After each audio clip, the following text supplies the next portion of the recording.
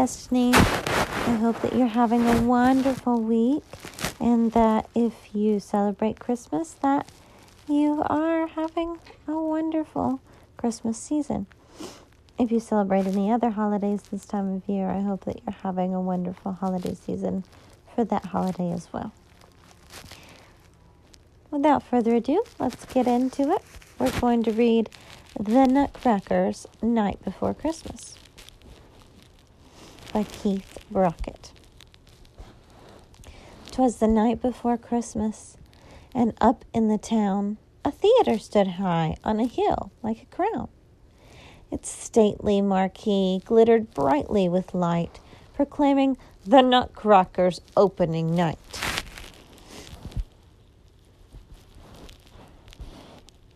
But backstage, the mood was uncertain and stressed. Disasters had struck as the day had progressed. And now the curtain time quickly drew near. A sick sense of panic was growing severe.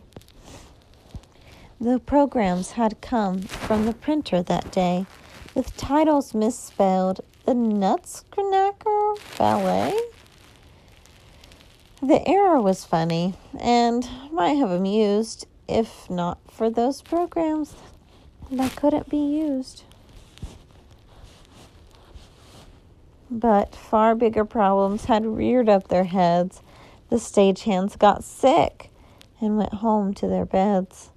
The spotlights had fallen, the stage was left dim, and Clara spilt grape juice all over the scrim.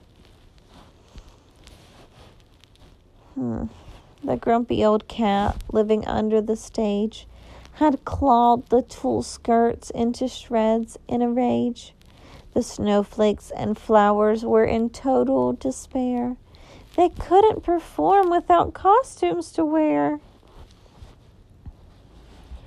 The sword for the Mouse King just couldn't be found. The Nutcrackers smashed it when he dropped to the ground. The tutus had lost all their sequins and gems, and scraps of torn stitching hung loose from their hems. But worse was to come. With a crash and a yell, the Christmas tree used in the party scene fell. Its ornaments shattered all across the stage floor, and none of its lights would light up anymore. With that, any hope of the show was now gone. It had to be canceled. It couldn't go on. The problems and mishaps were far past repair, and sad disappointment hung still in the air. But then a surprising and strange thing occurred. From one of the set pieces, noises were heard. A fireplace stood on stage, set in a wall, and from it came laughter that filled the whole hall. The set began shaking, and then the stage too, until old St. Nicholas burst from the flue. He'd seen that the show was in trouble that night, from far overhead on his Christmas Eve flight. He called to his elves. They appeared from thin air and got right to work. There was no time to spare. They fixed all the costumes, the spotlights and tree, then printed new programs just as fast as could be. They handled the hassles with props and the scrim. And suddenly things were not looking so grim. The elves took the places of 6 stagehands too, and changed all the lighting and sets right on cue. And then one more surprise was in store for that night. The Sugar Plum Fairy, that magical sprite, she flew from the wings in a wondrous display, for St. Nick had lent her his reindeer and sleigh. She landed on stage. To the thrill of the crowd, a standing ovation was heard long and loud. The show had been saved thanks to dear Santa Claus.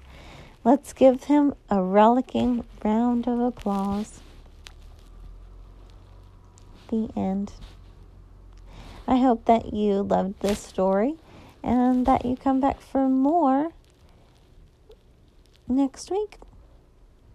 Have a great day. Thanks for listening. Bye. Hi, I just wanted to let you know that I created a Gmail account so that you could send me emails. I would love to hear where you're listening from. Anything that you would like to tell me, I'm open to reading your emails about it. And also, if you have any book recommendations, I would love to hear them. I'm going to let you know what it is right now. Are you ready? It's the title of the podcast, Beloved Children's Books at gmail.com. Again, Beloved Children's Books at gmail.com. I hope to hear from you soon. Bye.